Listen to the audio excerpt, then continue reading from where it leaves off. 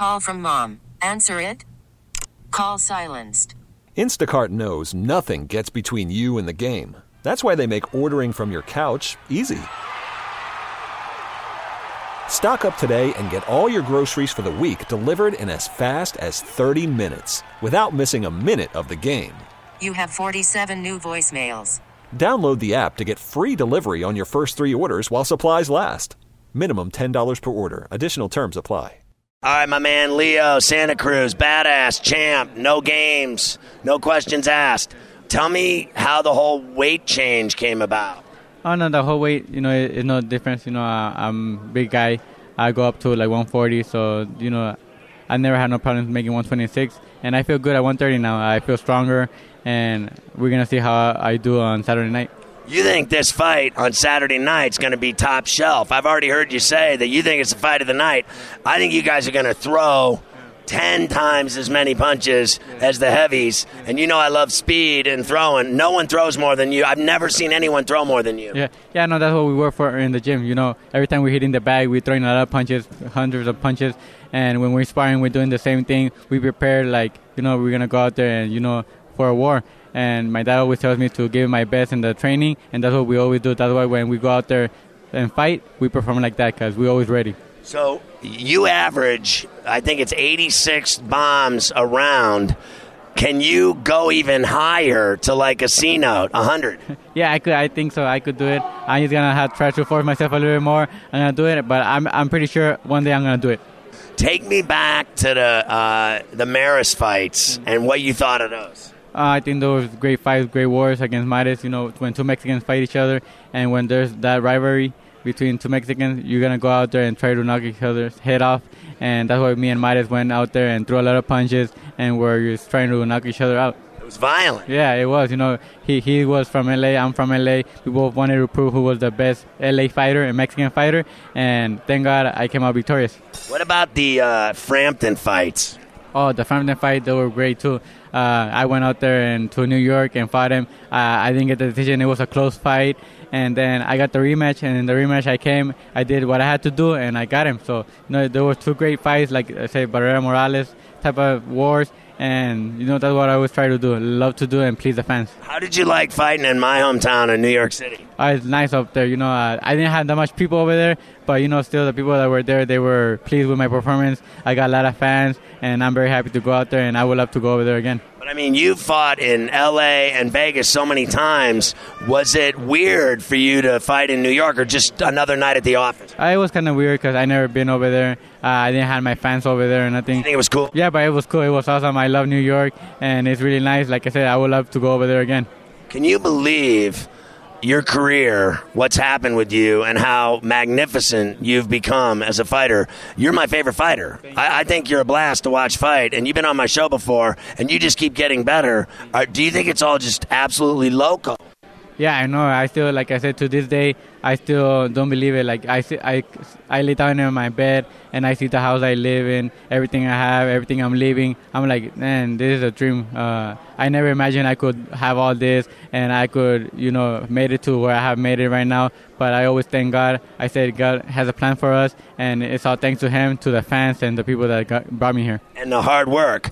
How hard is it for you to maintain your excellence? Because some guys get to the top, and then they get big heads, and they get the money, and then they don't do the work. How have you been able to not let that happen to you? My family, I know that if I get a loss, I might go back down to where I came from, to not having nothing. You could lose money, you lose it in a second.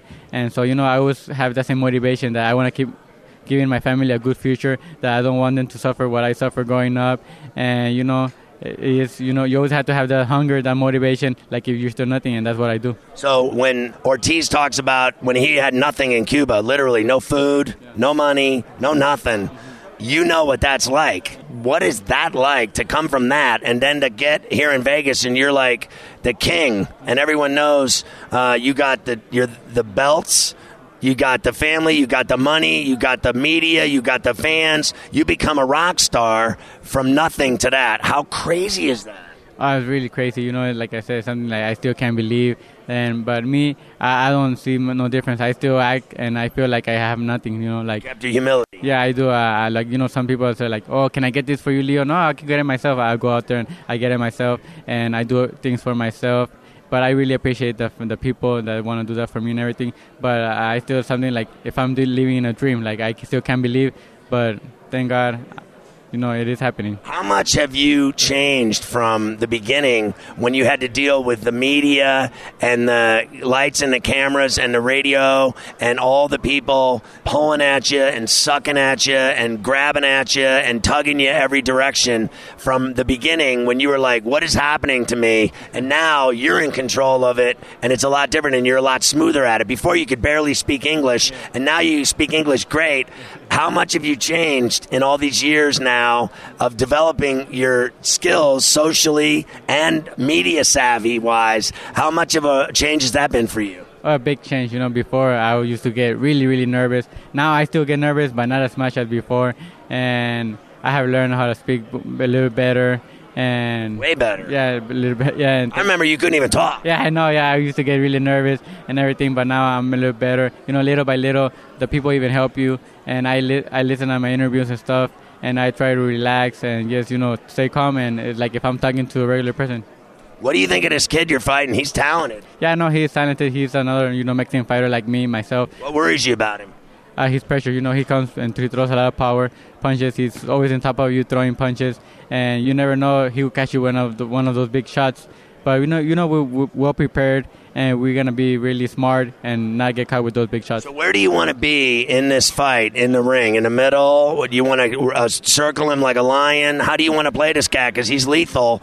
How do you deal with him? I think I'm gonna be the pressure. I'm gonna be on top of him. Keep coming. Yeah, keep coming. Because if I throw a lot of punches and I'm on top of him, he's not gonna know what to do. He's gonna get frustrated. And I seen him that when they put pressure on him too, he don't like that. He goes. How much do you study his fights? I watched a little bit. My dad is the one that watches him because he's my trainer. He's the one that knows and tells me how to fight him, how to beat him. And I let my dad watch him, but I have watched him too a couple of times to see what punches are his best and to be careful with them. Your dad's a genius. How much has that helped you win fights? Having a guy, literally, he's so much smarter and more experienced than you with everything that he's taught you you have the skill and the hands and the power and the punching. He's brought you the smarts of how to deal with people. How much have you matured dealing with that and made you a better fighter?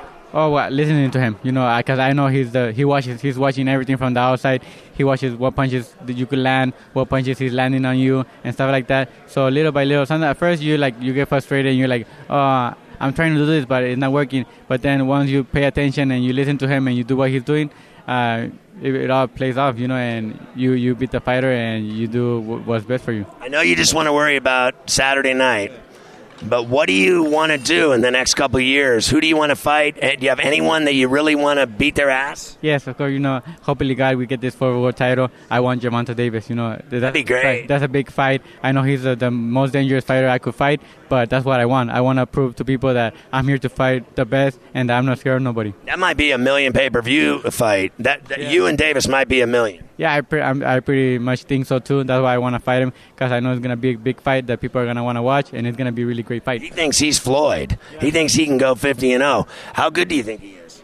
Yeah, I think he is really good and everything, and that's why we want to test ourselves and go out there with him to see how good we are. If we beat him, it's going to bring us to the top, and I could be the next superstar. I saw Spence fight in Dallas against Mikey. Do you want to fight in stadiums like that with 100,000 people there? Where do you want to fight around the world that you haven't fought yet?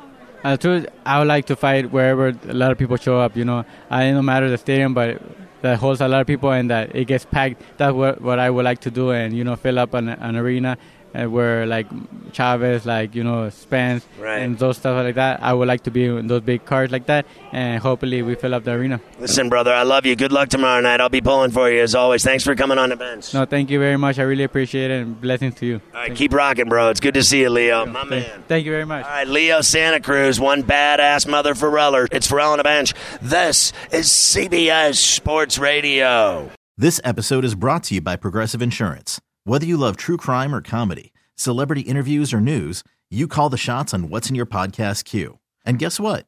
Now you can call them on your auto insurance too with the Name Your Price tool from Progressive. It works just the way it sounds. You tell Progressive how much you want to pay for car insurance, and they'll show you coverage options that fit your budget.